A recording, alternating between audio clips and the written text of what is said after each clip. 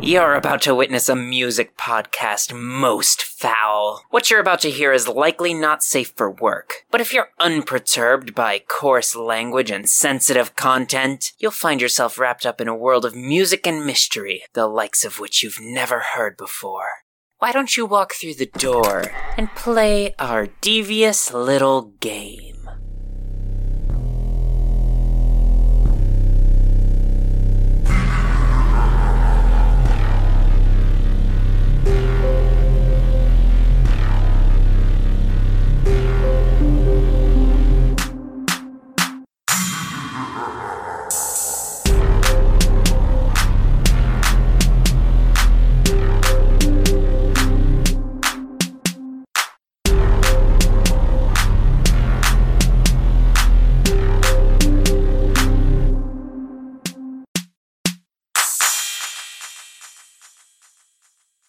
Welcome, one and all, to Artificial Ghost Radio, a musical tour through the minds of our contestants. Can I get a, large ginger tea with, 5 sugars? Miles Lazarus. And I have been assassinated by the backstabbing betrayer we call Cheese, Mars Garbayo. What happened? If you would indulge us, we'd like to play a game. This is a podcast where every week we challenge each other to rediscover why music is so special. So Cheese is my mortal enemy now. Now. Why now? What happened? Now. It's a bittersweet sort of thing because I love Cheese. But the emotional and, very importantly, digestive turmoil that it's put me through in the past few months has sort of led me to the conclusion that, much like my mother, I have developed a lactose intolerance. No! Yep. No! That fucking sucks. Yeah, it's really rough. I can't eat cheese now, apparently. I ate a pizza, and that pizza is why last week's episode came out a day late. Oh, that's the reason. Yeah, that pizza destroyed my body for a day. Jesus. And I just could not get the episode out, and then I finally did. See, this is really rough, because I don't know if this is... So, yeah, you tell me if this is the case, but being a vegetarian, do you find that a lot of the times the options you are given is something cheese-based? Cheese in them. Yeah. Yeah. I do feel that way. Because a lot of the time it's well, if someone can't have meat, then obviously they'll have cheese. Oh, I would love to have some cheese, thank you. I am unable to. No, my diet, I think, from this point forward is mainly going to be rice and things that are associated with rice. Grain-based foods. Just a very grain-based diet. Tofu is in there. Beans, absolutely love a good bean. How do you feel about tofu? Vegetables, stuff like that.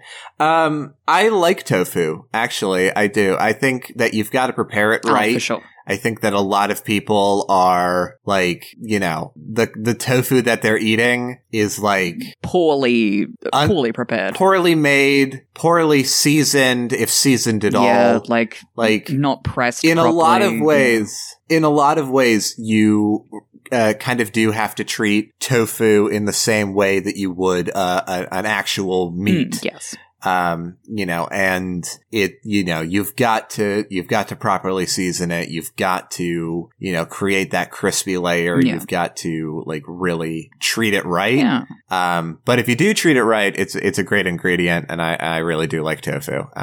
Fucking curry. Curry is another thing that I gotta learn how to make. Curry slaps. You gotta make so many curries. A lot of Asian and Hispanic cuisine is still open to me. And Asian and Hispanic cuisine fucking rules. Yeah. And it's incredibly That's dope. all this bitch eats.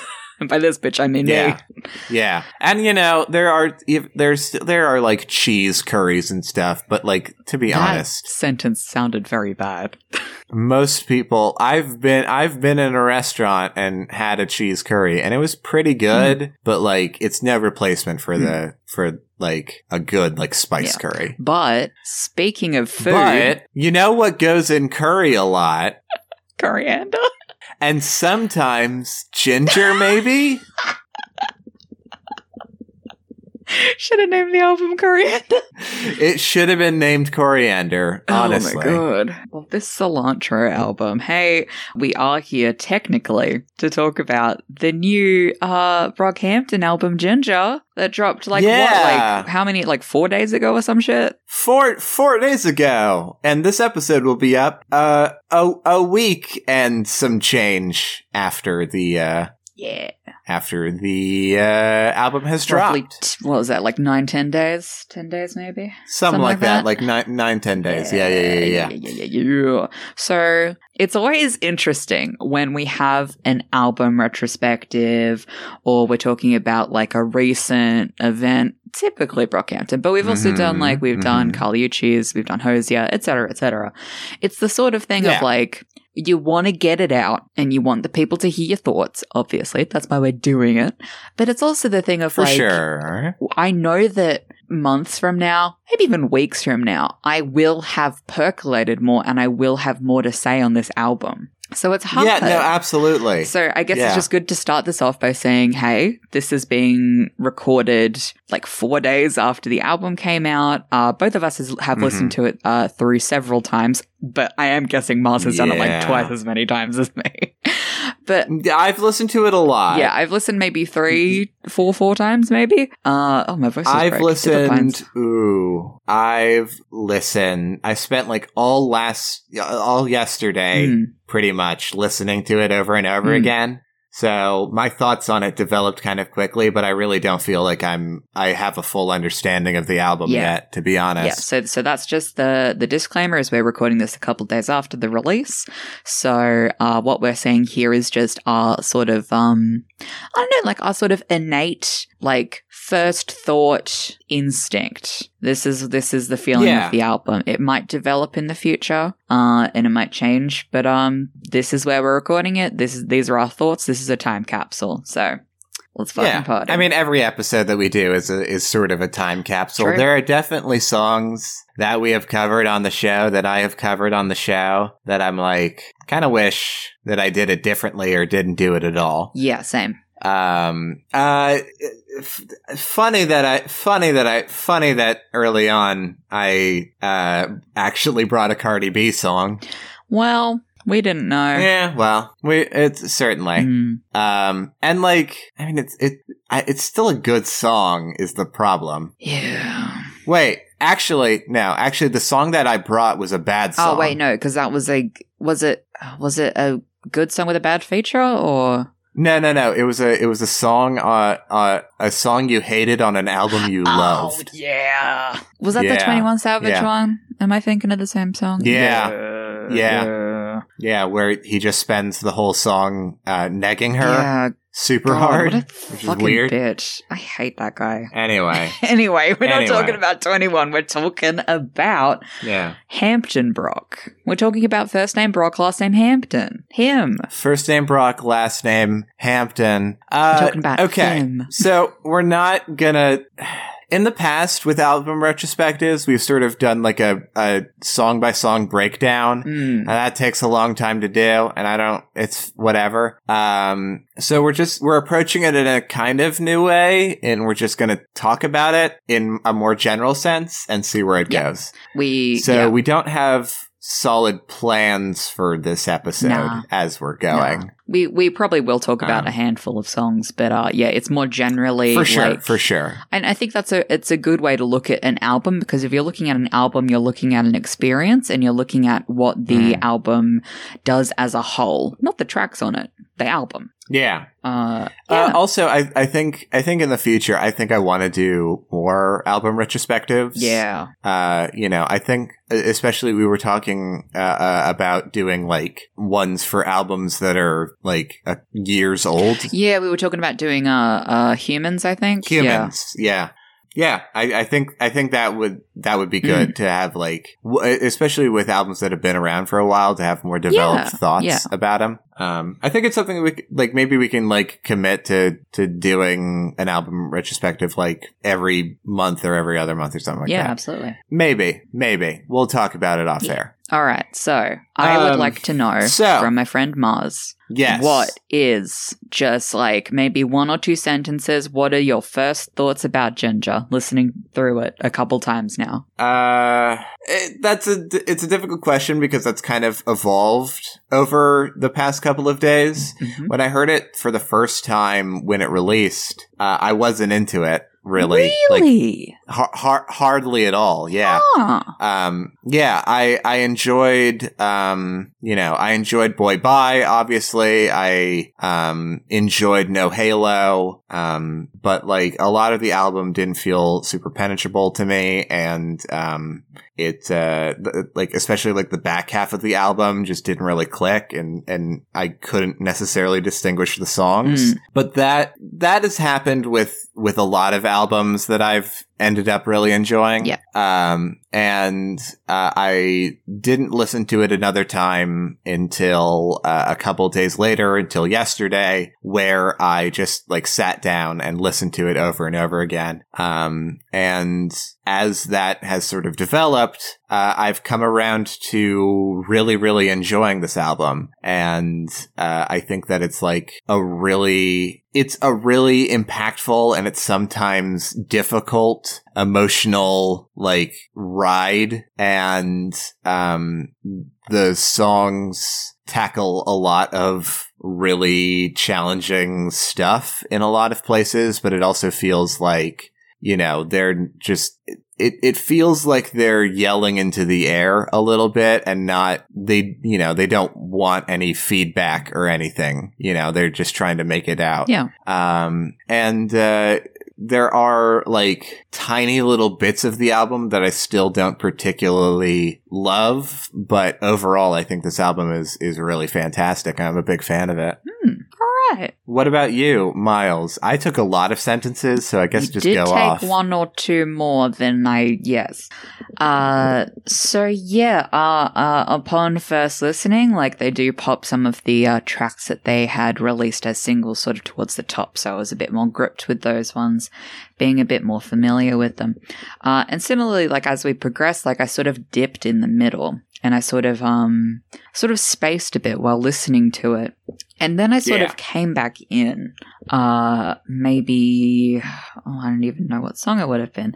Maybe at, like, I've Been Born Again, maybe, or maybe. Yeah, because it's a song that you heard before. And I was kind of like, oh, okay, yeah, like, I'm sort of back in here. And then, and when Big Boy hit, I shifted really dramatically in how I was thinking about the album. Because we were really like joking about, I was laughing about the track named Big Boy. Cause again, like, it's this thing of like, we really didn't know where this album was going to go. And we were sort of talking like, hey, this feels more like a sequel to the Saturation trilogy than a follow-up to Iridescence. And then after listening to it, I'm like, I don't know if it's related to either of those projects. It's not related to either of those projects, like, at all. Like, it's entirely its own thing. There's like one sample in one song, I think in Sugar, maybe? I think it was Sugar. Yeah, like the one, the record spinny,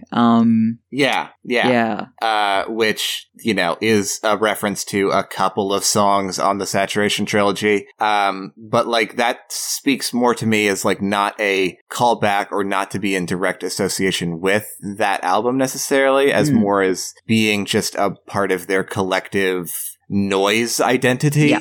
I think it might be both, because obviously there are songs and verses on this album that very directly relate to those times.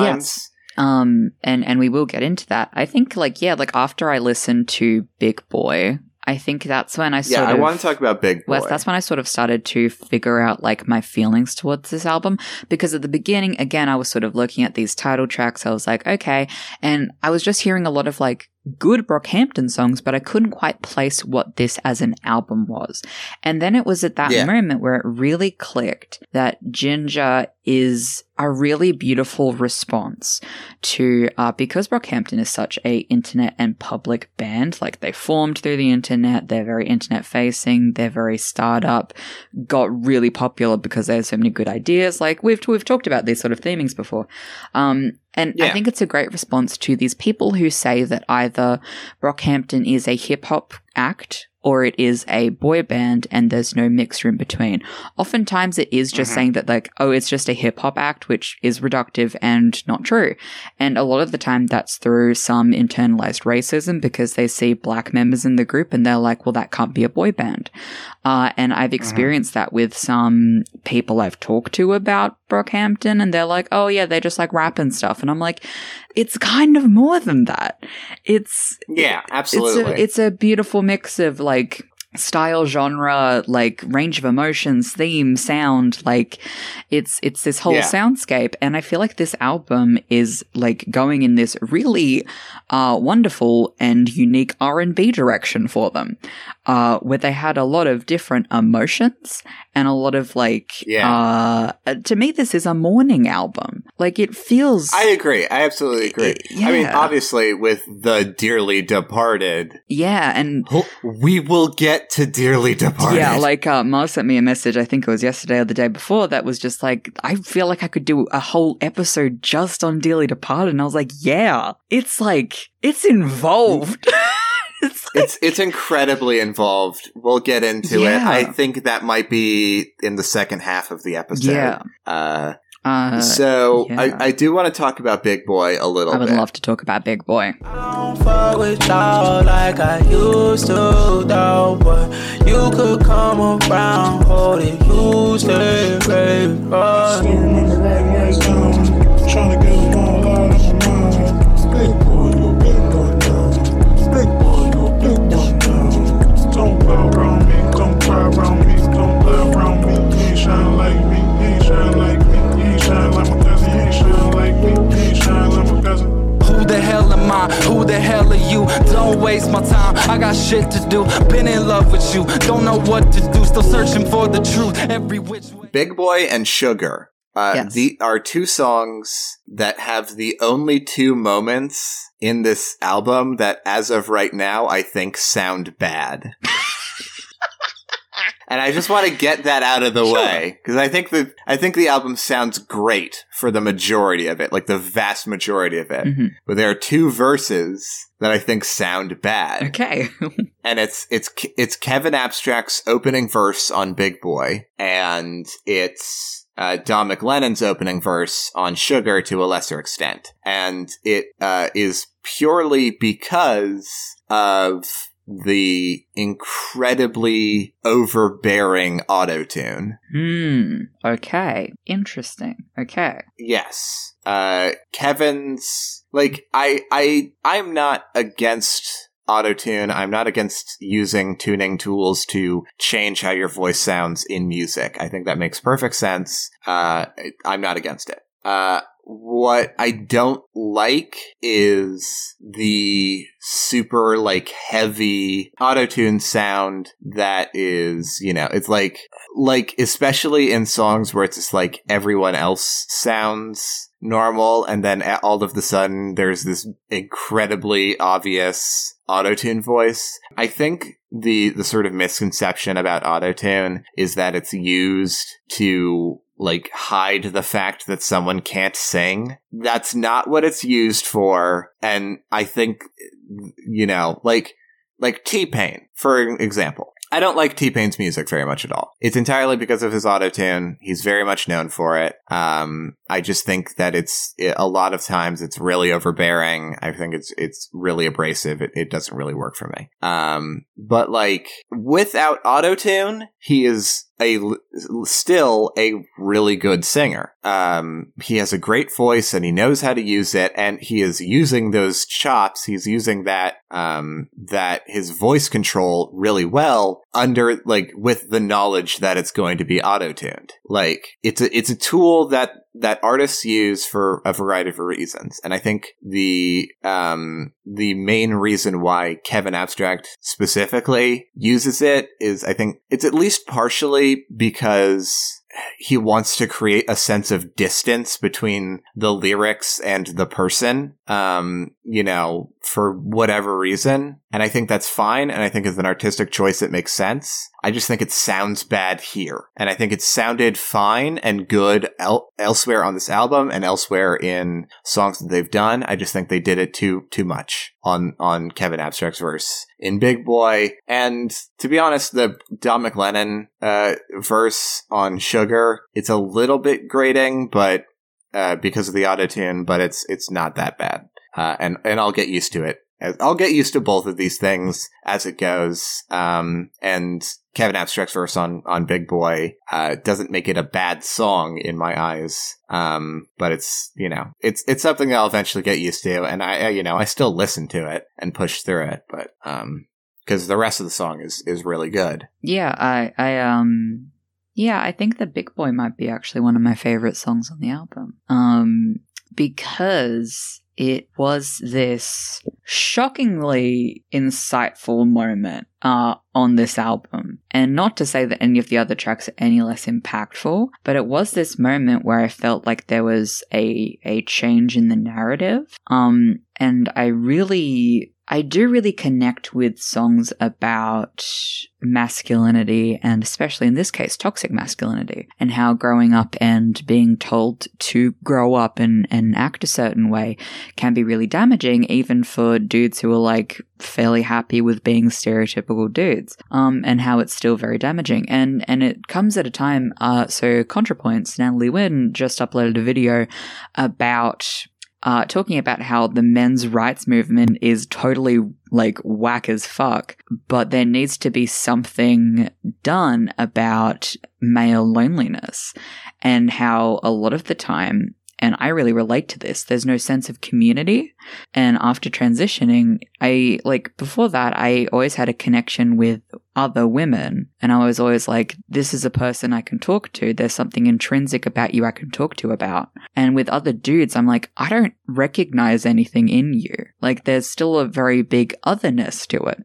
And I don't know if other dudes feel like that, but it is like this moment where I really connected with this song, and I was like, oh, this is really interesting. And growing up in different environments and growing up in how you combat or develop into masculinity. And so that came as a sort of a jolt to me when listening to this album. And I think the sound of it is really interesting, and how it sort of interrupts the flow of the album.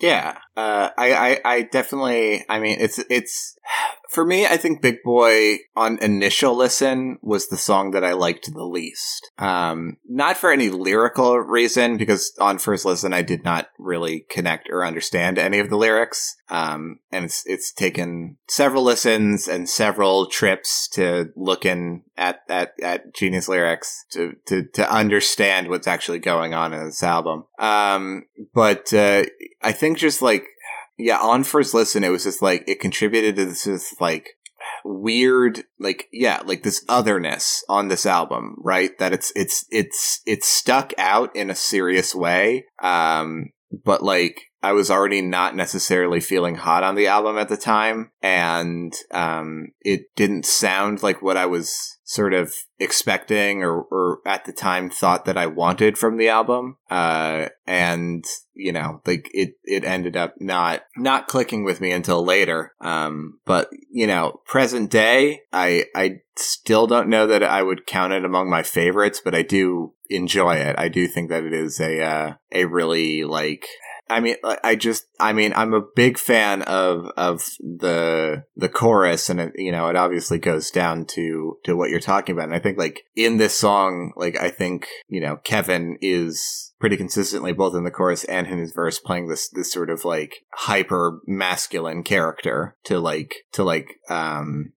in a sort of way. Like he kind of goes back and forth, between like saying things in character and then addressing them in his way. And it just sort of sets up this sort of tone of this song. Yeah, the way that Kevin navigates like how he writes and produces and sings and raps is always really interesting.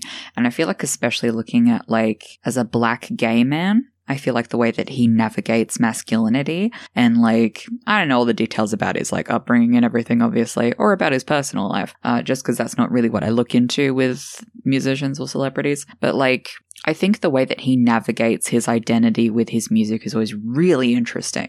And the way that he plays on masculinity. And yeah, a lot of the times he can be this like really over the top masculine figure. And it does make me wonder like if it is some kind of like play on a stereotype that's supposed to be overt, or if it's like a way of him to cope, or if it's supposed to be detected and talked about and understood as a parody. It's always very interesting.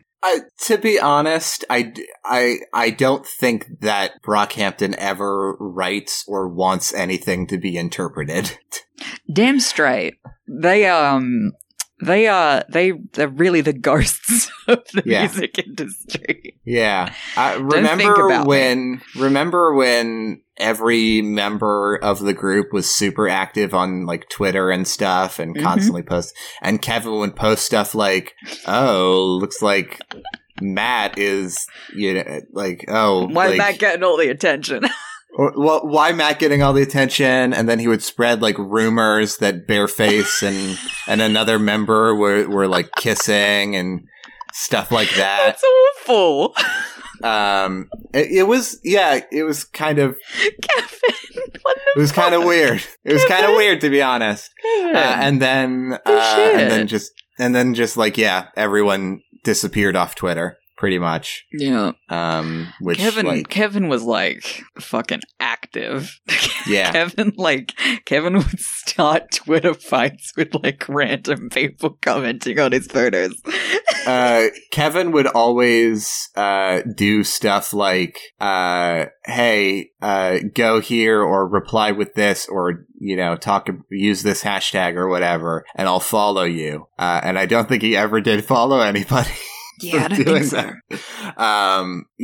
And yeah, like now they've sort of taken a more distant approach. And to be honest, like, I want to talk about Dearly Departed, but I don't think we're there yet. I was just about to say, we will get to it, but like, all of that is very much contrasted with Dearly Departed. And let's put a pin in it. Yeah, we'll put a pin in it. Put a pin in Dearly Departed and being related to like famousness and popularity. So you've mentioned you had some shortcomings with Big Boy, you had some shortcomings with Sugar. I actually found Sugar was like a really interesting one for me because it's so saccharine. It's like it's very interesting. Like I'm not sure if I love it or I hate it, but it's a very like, oh, this is different. Like this is different. Yeah. But apart from, because we are going to go more in depth with Dearly Departed and we have gone in depth with Boy Bye, what is or what are one or two of your favorite tracks from this album? Okay. Honest answer, I think like Saint Percy is one of my favorites. I also am a big fan of Love Me for Life. I think it's a really interesting song in terms of its production, and it's also a really interesting song in terms of I sort of think of it as the sort of antithesis to Saint Percy. Like Saint Percy is definitely, I think, the song on the album alongside Boy Bye that are the most, I guess, traditional rap stuff. Sure. You gotta be honest with me. Do you also like Love Me for Life because of the Dracula verse? Well, okay, look. The vampire thematics. There are some vampire fanatics. I'm a vampire fanatic. We know. But, I mean, sure, I guess. But, like, at the same time, like, I think Joba's verse on okay, here's the thing. I'm gonna say, because we gotta listen to some of these songs. Let's listen to Love Me for Life. Okay. Right now. For sure. Spinning my K, so all on some fake clothes. When I change, never same. This is my blaze, though. South Central, all my homies know. If I could go, I would just wait, though. Anyways, gotta go. Disregard what I say. Grain of salt, sprinkle some over the shoulder. Ay. Lucky strike, felt the list. Don't push me, K. Sensitive, abrasive, stab you in the face. Keep a blade, having sex, had to raise the stakes. Dracula in a cave, a bit lonely man. So, what did you think? What did you think? What? Yeah, I guess. What did I think? Huh? What did we think? What did we think about Love Me for Life? So this was not one that I highlighted as one that I wanted to talk about. But I do, it's an interesting one because there's a lot of different, like all of the the verses, like they don't quite like thematically need to go together, but like all together they do make a really interesting, picture. Yeah. And I'm sort of still like negotiating in my brain, like why they would put verses about like, you know, aren't you tired of being nice? Don't you just want to go ape shit, on this, or like, you know, being bloodthirsty, but wanting to show emotions in Joba's Dracula verse, with this whole message of, I will love you. I'll love you forever. So here's my thoughts on it, right? So each Kevin, Joba, Merlin, they're each sort of coming at it with a different, they're telling different stories, but it's all a sort of, these are just sort of their, Kevin and Joba especially are talking like very sort of real, like domestic stuff. Yeah. Merlin comes in, picks up the energy a little bit, but at the same time is talking about like a lot of like more like worldwide worries. Yeah. In a sort of, yeah, and then like, you know, these three artists are coming together. They're talking about the you know, shit that worries them. And then Bareface is coming in not with I don't interpret it as that he's talking about romantic love. I think that he's talking about it as like, more as in like a framing device for the song about, like more like a message to people listening and the people in their lives of, I know that we're going through issues. I know that we're not perfect people and that there are troubles going on in the world and in our band. And, you know, I hope that you'll still love the band. I hope that you will still love us. I hope you'll still love me, even despite all of this. I think that's a really beautiful interpretation, Mars. Yeah, I think that's the sort of multi-layered thing. I do want to talk about Joba and Merlin's verses specifically. I really want to talk about Merlin's, actually. So I want to talk about Joba because it has this sort of like, he name drops Dracula. He has all of these vampire imageries. But to me, this is a very like, I think it's very interesting that Joba opens this verse with, anyways, gotta go, disregard what I say. Yeah. Grain of salt, sprinkle some over the shoulder, he's like everything that I've been talking about up to this point on the album, because this is the second to last song in the album. This is his last verse on the album. He's like, you know, like, I think he's talking it with these first two lines. He's talking directly to the audience of like, with everything that I do on this band, there is this air of it being not real, you know? Yeah. I'm an entertainer. I'm here to have fun. A lot of his contributions. Job has the fantastical sort of verses. Yeah. A lot of times on his verses, he is the one coming in with a verse about a fantasy world where he is a adventurer. And there's more to that verse than that, obviously. But he's coming in with this, or in the videos, he's being chased by aliens, or he is contorting his face in a weird way. But on this verse, it sounds more like he's just talking, and he's singing, but he's just having this sort of earnest conversation. I think why it opens with, anyways, gotta go, disregard what I say, grain of salt, sprinkle some over the shoulder, is because he's this is my last verse on the album. There is a grain of salt to everything that I said, but I want to be real with you for a second before we get out of here. And I think that's really emphasized with the last 3 lines of his verse as well. Yeah. The now where did I go? Where do we go? How do we grow? How should I know? Feel responsible, intolerable, displaced, insane. Mm-hmm.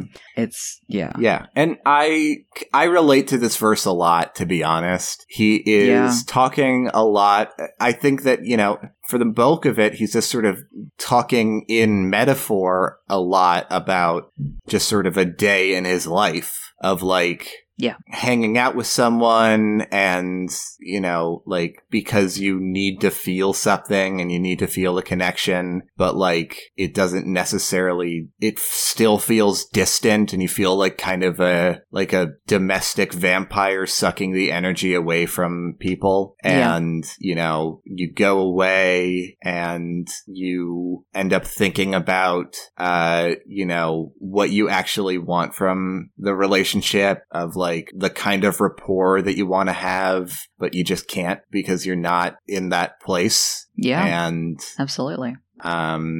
Feeling that you're just not being a fun or good, a fun person, or that people want to be around. And I think that especially comes, coming from Joba, especially coming off of the, I know I play a character a lot of the time, but I want to be real for a second, that he starts the verse with, this, feeling that he's sharing about not feeling like he's able to have a connection, and then having that alongside the fact that he's always this sort of over-the-top personality in his music. Yeah. It's not a direct correlation, but it is interesting and thematically, important. Yeah. It does feel like that, the only way I can communicate with people is to do it in this kind of way, this kind of silly, supernatural way. Yeah.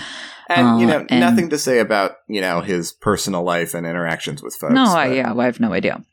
But it is it's this conversation about vulnerability and paranoia in a lot of ways. And not thinking that even if he wanted to, he could. That's just what it feels like to me. And again, with this whole verse, to me, it really feels especially, and we will get into Dearly Departed, but I feel like this really relates to the mourning I was talking about with the themes earlier. Yeah. Of it's almost this is going to get way too deep for just before the break, but it really feels if you're a child of I don't know, divorce or something, and you sort of are a goofball about it, and you don't want to show your actual feelings about it, and people don't take what you're saying seriously. And it is those last lines of how do we grow? How should I know? Yeah. I feel simultaneously responsible, but also I'm not taken seriously. I'm insane. Mm-hmm. And it is it's a really fucking interesting way of looking at it, I think. It is, again, it's a really relatable verse. I really enjoy it. And then Merlin. Let's talk Merlin. I just, if this is a song, again, we're saying with Bareface, and I think your interpretation is wonderful of that, I hope that you, as the listener, still loves us and still loves me. I think that, if we're looking at it through that lens, which I think Merlin's verse is really interesting, and I feel it's kind of this simultaneous like love of family and love of community, Mhm. and this sort of showing of like gestures of love. And it's this like, you know, I am showing that by being successful, and if people throw dirt on me, I'm going to grow out of it, Yeah. and I will defend my community, and I will like kill police officers for what they've done to my community, because the time for inaction is over. Yeah. And it's this really like it's almost fanatical. It's like it's a very signature Merlin intensity. Yeah.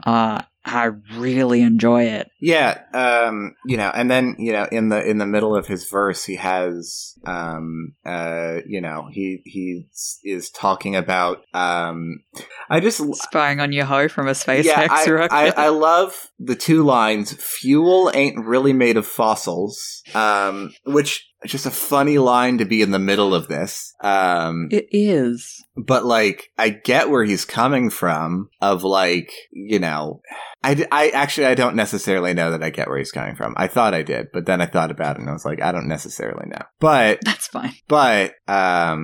you know, like, whatever. But the spying on your hoe from a SpaceX rocket, I mean, it's just silly. it's just silly. Merlin, you goof. Yeah. Yeah, there is, Merlin's Wood. Whoa. Merlin's Wood. Wow. Freudian slip. Yeah. I mean, they do call him Willy Willy. Is that what, in one of his songs, did he not insist on being called Willy Willy? In Boogie. Yeah. Yeah. Yeah. Anyway. They just want to suck his willy. That's a line in that song. Yeah, you're right. Everybody want to suck my willy. Yeah. Which why would that be your nickname anyway? If- Sorry. How long do you think before Merlin Wood in a song calls his downstairs situation his wee wee? Don't. How long? Because, like, it is a That's a good surprisingly common thing in rap music for some fucking reason. I'm gonna say in 20 songs, and I don't know how that's going to be distributed throughout albums, Sure. but I think 20 songs deep from now. 20 songs that he's It'll- on. Yes. Okay. All right. There will be a wee wee reference. Okay. All right. Because I think if anybody on Brockhampton is going to do it, it would be Merlin. It's Merlin and then second place Joba. Yeah, maybe Joba. Maybe. Yeah. But if Merlin did it first, Joba wouldn't. No, he wouldn't step on it. Yeah. Wouldn't step on the wee wee. Let's never say that again. So with that, Yeah. want to take it to the break? Hey, let's take it to the break. Oh, let's break it down. It's Lucio time. It's Lucio time.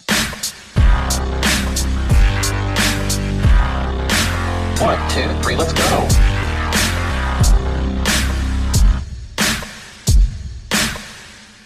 Hi everyone. Hey, everybody. Hi. All right. So we have 2 songs. We've got 2 songs that we need to talk about. that I guess really that make this album. Yeah. I guess before we get into that, what is one song that you have a sentence on that you would like to share? I had one. Where is it? I have done this. Oh, here it is. Okay. So, If You Pray Right is another one that I really enjoyed. Because it's sort of the second half of Heaven Belongs to You, which I wasn't super big into Heaven Belongs to You, but I really like If You Pray Right. And I think it's the most explicitly religious song on the album. Yeah. And I like that it incorporated a lot of instruments and samples that were to me very reminiscent of especially and specifically Istanbul, Not Constantinople by They Might Be Giants. Oh yeah. Now that you mention it, It's very I think it's like a trumpet or something. Mm-hmm. It's just it's very again with how on Boy Bye it had that very Western saloon piano. Yeah. I like how If You Pray Right has this weird 90s trumpety sound. Yeah. So that's my other one that I really liked. I I have two. I have one that is literally just a couple of words. And then I do want to talk about St. Percy for a second. I've Been Born Again. I want to talk about Merlin's verse really quick because I just want to talk about the last two lines. She's so bad, I let her touch my butt. I loved it. Merlin, what the fuck? Merlin, what the fuck? And he sells it so hard. But I do want to say, is Merlin Woods so vanilla that he thinks that somebody touching his butt is like a controversial sex thing? Yeah, because it's either one of two things, right? It's either like he's implying that pegging might happen, or he is just implying a woman has touched my butt. Yeah. Whoa. Yeah. Whoa. Never done that before. Like, it's not that crazy, dude. Yeah, it's definitely a weird one. Merlin, what the fuck indeed? Yeah, Merlin, what the fuck? But like, I mean, God, again, like it's fine. It's fun to listen to, for sure. And then, yeah, I do want to talk about St. Percy for a second, just because it sounds so fucking good. It is a song that I have listened to probably the most on the album, just because it sounds so fucking good. It is also the song of the album that is definitely the most, it's the least sad song. It's the most sexual. It's also the most sexual, for sure. Most explicitly, for sure. And God, just Matt Champion's verse and delivery on St. Percy is... with that signature Matt is Champion just so fucking sensual Yeah. verse from Matt.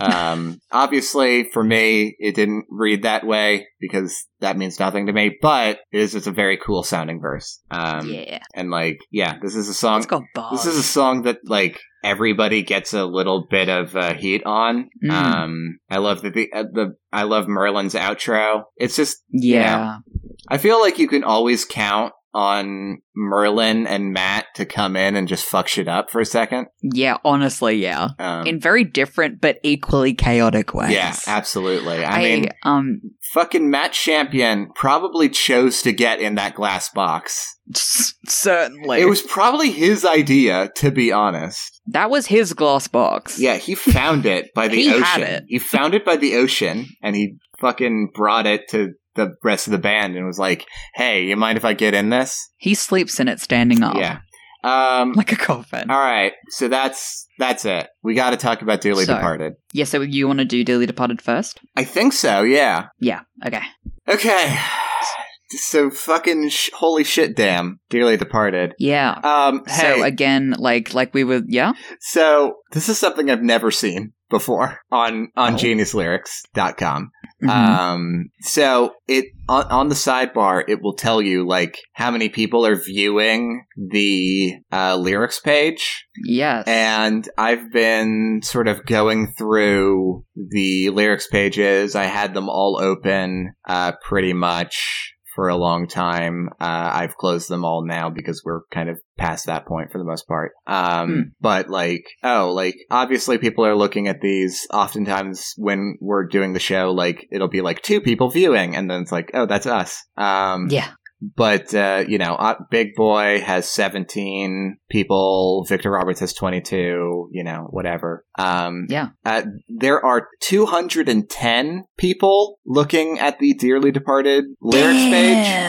And what I've never seen before is that amount of people looking at the lyrics at the same time. But also, they have a unique icon where it's a little fire to be like, this is a hot lyrics page. Hot track. I've never seen that before. And maybe it's just because we don't cover like pop music a lot. So we're not like, especially current pop music. So we don't. Yeah, well, so I have Victor Roberts and Dearly Departed open. Victor Roberts has 58 and Dearly Departed has 176 on my refresh. Yeah. So it might be different on someone else's. But that's a fucking big difference. Yeah.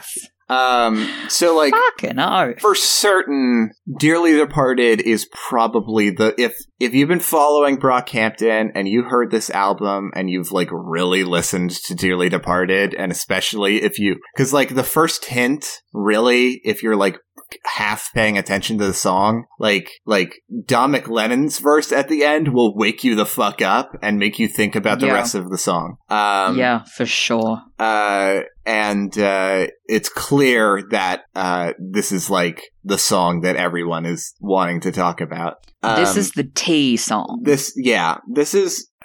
Let's listen to it. Let's fucking listen to it. Let's fucking listen to it right the fuck now. Yeah, right the fuck right now. Right the fuck now. You want to fucking go? Yeah. You want to go on a date? Yeah. Hey, I'm Joey. Yeah. I'm Joey Wheel over here. Here's the thing, too. Dearly Departed is basically directly in the middle of the album. Yeah. It is the bisection. Yeah. Also, shift. We'll talk about it later, but I think it's very thematic that Dearly Departed comes right before I've Been Born Again. Oh, interesting. Well, that also goes in with the themings of religion. I think that's very interesting. For sure. Okay, so... Hey, let's listen to this song! Let's fucking listen. I know myself, me and the obstacles now. I done shit on myself too much, and I know how to move properly now. On the property now, money gets foul, keep your wits about you. They stretch the truth longer than an hour. Eyes full of evil, mouth full of vile. They tracing your smile. Stay alert, big dog. Only one life is offered to you.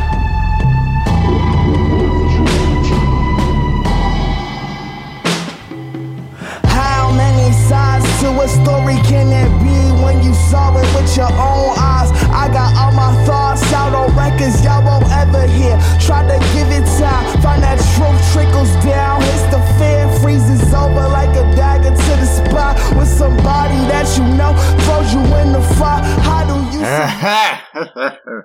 Okay. Fucking damn as... Yeah. Fucking balls. Okay. All right. So... God. Okay. All right. We gotta get into this. We gotta fucking get into this. Okay. And seriously, like, I know that, like, sometimes if you're listening at home, you don't always listen to the songs that we bring, but this one, I think, is worth it. Yeah. Yeah. So, all right, so at the top, we mentioned... So at the top... We mentioned that this was a very much so a mourning album.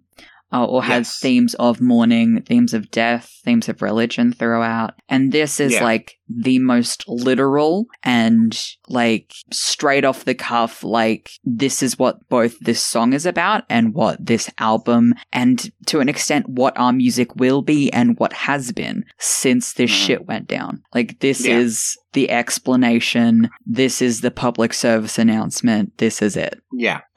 So, okay. Largely, and I'm going to say his name once, and then from after this point, we will exclusively refer to him as Shitface. Fuckface. I think is a good one. Fuckface, Shitface, something like that. Yeah. So this track focuses on the former member of Brockhampton, part of the original group, Amir Vaughn. He is a incredible shithead. Mm-hmm. He fucking sucks super hard. Yeah. And this isn't, like, I don't know if people have listened to our previous conversations about Brockhampton. If you're not in the know, we probably won't get into it, but Shitface is, we're not just saying, like, oh, he has bad music, like, he is a bad person. Like, he's done quite awful things. Yeah, and I think we kind of have to get into it at least a little bit. True, I don't want to. I don't want to dig up a lot of old dirt. I think, like, honestly, like, we wouldn't be talking about him if not for the fact that they brought it up. That's very true. You know, like, we're not here to, like I said, like, dig up dirt and, you know, do this whole big thing. Like, we're just talking about what we know, and specifically what they are talking about in specific terms on this song. Yeah. So this song is about, it has, how many verses is this? It has a verse from Kevin, a chorus from Jobo, a verse from Matt, and a verse from Dom. Yeah. And all of them are very unique, talking about people that they've lost. And it's an interesting one because it is about Fuckface. and also a general loss song. And it's not specifically death. This is a loss in Yes. their words. And Matt talks about death in his family, and how the result of fuckface being a fuckface and what happened, the fallout afterwards, has caused him to clam up around people, and he's afraid of people dying, and he's afraid of losing more people. And how a lot of these verses, and in Kevin's verse especially, addressing how like you feel like you can't trust people anymore, and that is horrible to experience. It's truly horrible. In a lot of yes, there are sort of three sort of distinct storylines happening in this song, not all directly talking about it, although Dom is very much directly talking about him. Dom on this track, I mean, like, seriously, Dom's a fucking superstar on every track he's on. This album, Yeah. Dom is a fucking superstar. This song, it goes. Like, Dom takes the track and makes it a fucking moment. I think that we should talk about Dom's verse last. Okay, yeah, for sure. We can go chronologic. Let's go chronologic. Let's start with Kevin. Kevin's, I think it's really like, so you know how earlier we were talking about like masculinity and Kevin's relationship to masculinity. He kind of talks about this, like on this verse of a like little bit, like his social media presence is supposed to be like, yeah, I'm like this dick bag, like, I'm super like rich and famous now, and I don't give a shit.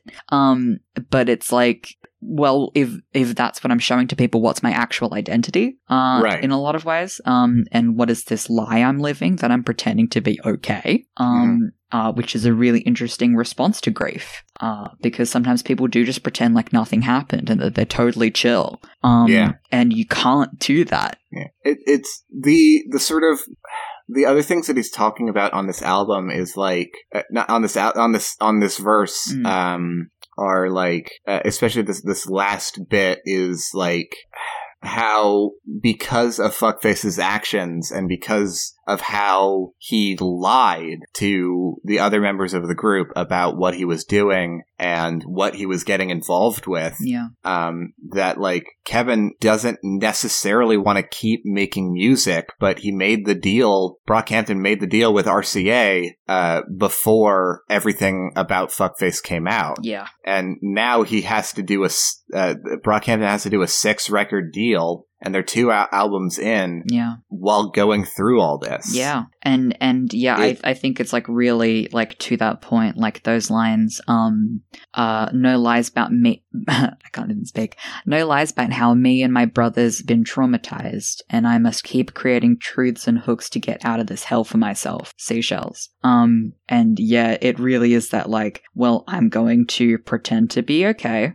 and I'm not going to talk to our record dealer about this, and we are just going to get through this deal. And it's kind of like, to me, implying that, yeah, like he might not keep making music after this. Or maybe after the 6-record deal, Brockhampton dissipates. Yeah. And the individual members go on their own creative paths. And maybe they, you know, similar to how like Wu-Tang Clan will every like decade come out with a new collective album. Like maybe, you know, they do that. But like, I don't know. We'll see. Yeah. It's hard to tell. Yeah. And like, I also think that, and you know, it's sort of talked about on this song too. I think that they're kind of saying like, we might break out of this. We might end up feeling better. We might get back to having our own sort of identity, and I think that they are making movements in that direction anyway. Yeah. But they're also asking for patience and understanding that like this is a really tough time for us. This is a really weird time to be making music. Yeah. It's very much so saying like, I know you guys loved what we did like on the Saturation trilogy, but we might not ever do anything like that again. Even if it's like something that like all of us might want to do, it's not what Brockhampton should do. Yeah. You know, and in a lot of ways, this album is like, in the way that Iridescence was them just having a good explode for a little bit. Yeah. And just like kind of taking a knife and slashing a line across their history. Yeah. Ginger is the fallout of that. Yeah. And maybe the album after this is, something, hopefully, where they feel a little bit healthier. Yeah. But, maybe it isn't. Who knows? If Iridescence was getting the surgery to remove the tumor, and Ginger is the recovery period, or Ginger is the recuperation, the addressing of the issues, the trying to get better, or the trying to change, I think is better. Because change isn't necessarily a positive or a negative, it is just necessary. Then I hope that whatever is next is someone that is whole again. It is a group that does not feel like something got removed. It feels like you are a healthy thing again, and that it'll be okay against hardships again, that it won't kill you. Let's move on to Matt's verse. Yeah. I mean, you kind of already talked about his verse a little bit. Yeah, how he sort of is talking about, again, like, it's really interesting. It's like, it's mostly about family and these, like, expectations and, like, again, this masculinity. I really like the line, like, wake up sweating at night, mind in a flight. I don't get scared no more when I'm standing on the mountaintop. I'm afraid of people dying. And it's like, instead of these like sort of base fears, he's developed anxiety fears, like deep, inevitable fears. Oh fuck, that line is actually thematic with the glass box. Oh shit. It's a dangerous situation to be in, but also, like, the most vulnerable thing is that everyone can see him. Yeah, the vulnerable thing is it's fucking glass, and he's like 20 meters off the ground. Shit. Well, damn. Yeah, it's an interesting, like, and all of these are like in responses to this sort of grief, like we're talking about. And his is this, like, sort of, like, development of more fears, and this development of, like, well, I feel like I need to keep certain people closer and exclude more people, and to not be as open-hearted in a lot of ways. And again, like, it's also about family dying and then going through that mourning process, and going, well, people are going to keep dying, and it's going to keep hurting me. And how do you respond to that? Like, you can't just close your heart off to these people that you love, even if it will save you in the long run. So is life worth the pain of it all? And is connection worth that? Which I think is a fantastically insightful verse from Matt. Yeah. And then Dom comes in. Dom is in a therapy session, bitch. Dom just wanted to yell and yell and yell, and I am just like, please get the shit out. Dom has a lot to say. The sort of, I mean, I don't want to take too much time. He talks about, like, there's this line, I got all my thoughts on records y'all won't ever hear, try to give it time. Yeah. This is in reference to the fact that, on Ginger Radio, which I don't even know what that is. I believe they did a live stream. Yeah, they did. Well, they did a live stream, but they also, that might be in association with Beats One, maybe. True. Might be a different thing. Not sure. But Kevin Abstract revealed that they made like 100 songs for the album and then cut it down to 12. Yeah. And I think that it's this, like, he's saying with this line, like, we're going through a lot. I said a lot of stuff that wasn't right for this moment. Yeah, not right for this moment, and also I just needed to get my emotions out. And like also like not I don't need to share everything. Yeah. Right. Yeah. But I needed to get that shit out there. And like he's also saying, like, again, like, give us time to heal, give us time to get through this, and like whatever, Yeah. We'll see what comes out the other side. Yeah. Dom's verse is this really great narrative of, like, it really hurts to listen to. Narrative is a little True. Real life is what happened. Well, yeah, but narrative doesn't mean fiction. But it's his story of like doing so much for someone. And again, like we on Matt's, he sort of addressed this like opening your heart to have it broken.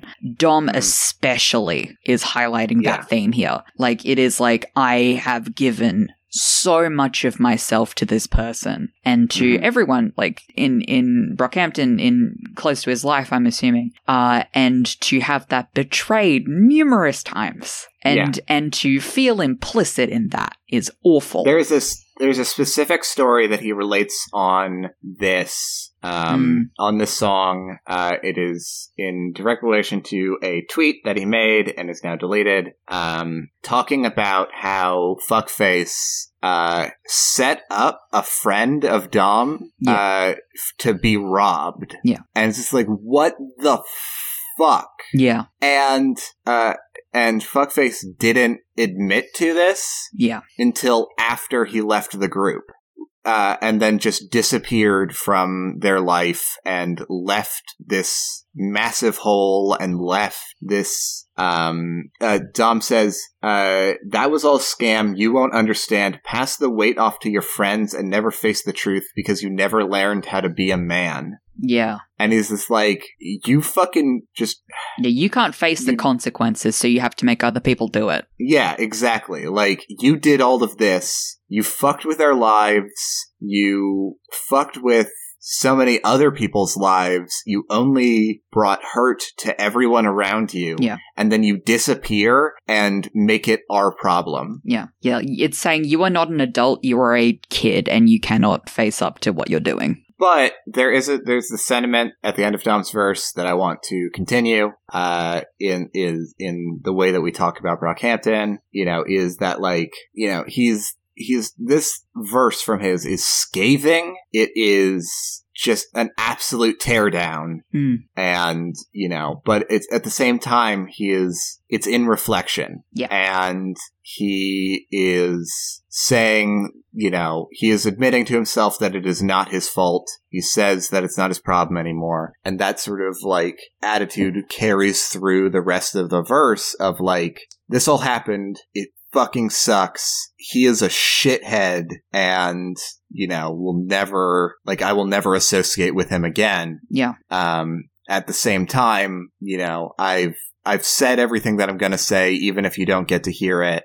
And, we're moving on. Yeah. And we are just, it's not our problem. He is not associated with us anymore. Yeah. He is not anything to us anymore. It's a big sense of finality, even though this might not be the ending. It is a sense of like tonally, like we are done. This isn't a conversation. Yeah, like, absolutely. And again, echoed by those last lines of like, you can talk to God about this and you can try and justify your actions, but I'm not going to listen anymore. You can't be forgiven. It's done. Like, we have given you too much room to do this. And it's a really interesting narrative to see that, like, how people deal with, like, with this shit that they feel like they're responsible for, and even if they're not. And I think that's a really interesting thing to talk about with this album. And I think, absolutely. And we won't talk about it too much because we've gone a bit long.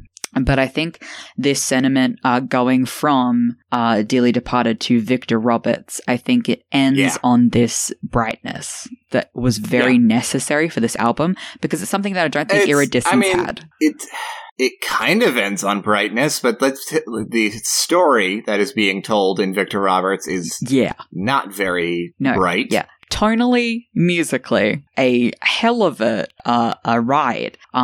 Just the implication, I suppose, is the happy thing of there's a new member of Brockhampton. Potentially. That has not been confirmed. Okay. But yes. But yes, this like collaboration with this new person. Yeah. And it is it's a very sad story, though. Yeah. Let's go ahead and listen to Victor Roberts. Yeah. It's another one of my favorites from the album. The boys peeped a Brillo pad and some glass tucked, and it's looking like my parents was up in here running all through that stash dumb. But the fat crack different than coke, plus the smoke wasn't close enough to choke me. Lowered scrutiny so mom could kick big facts of bruh.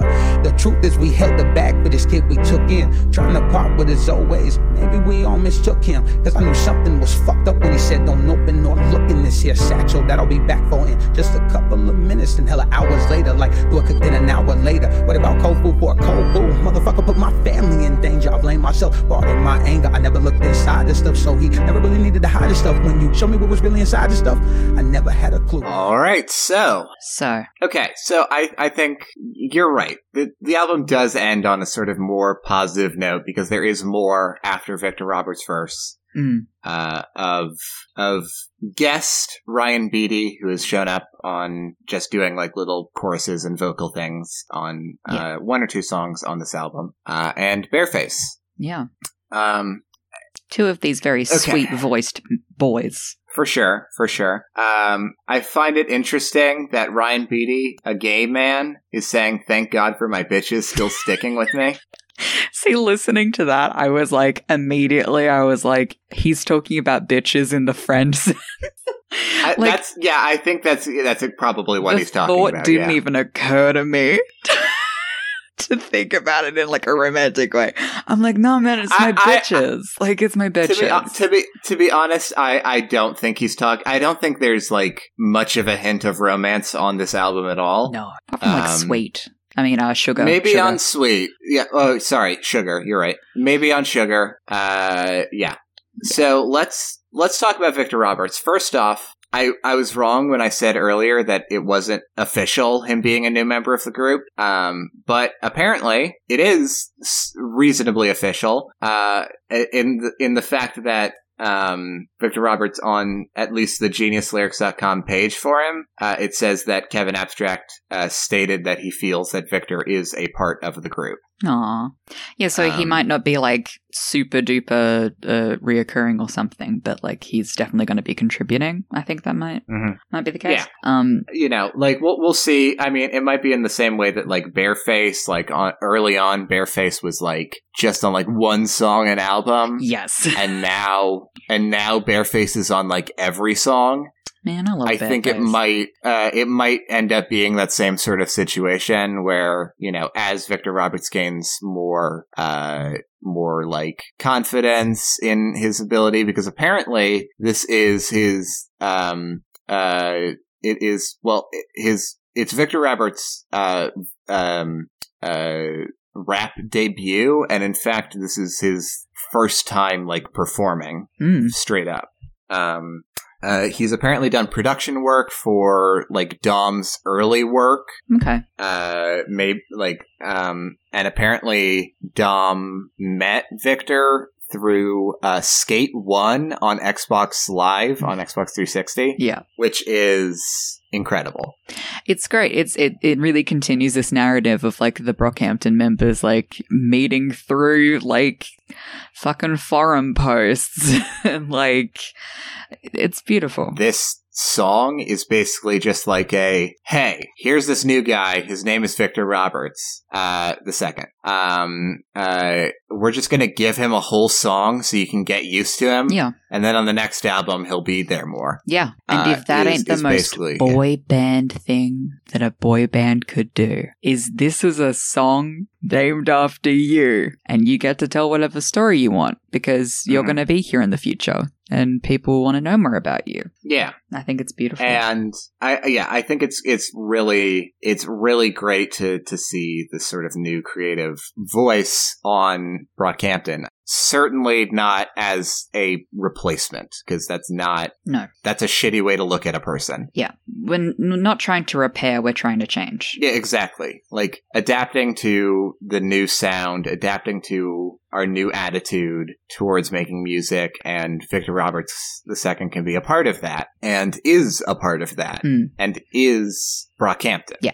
And I think that's great. It's really exciting. And yeah, this is a really fantastic song, and I think he does a really, really great job. Like honestly, like the storytelling here, the flow here, the delivery is just like you can almost tell that it is his first time performing. Almost, but like at the same time, like it's just so fucking legit. Yeah. It's just so incredibly well thought out and well done, and the delivery is not basic at all. The writing is not basic at all. It isn't written and performed like someone who is only doing this for the first time. It is written and performed like somebody who has thought a lot about this. It's very earnest. Yeah. And it is really incredible. Yeah.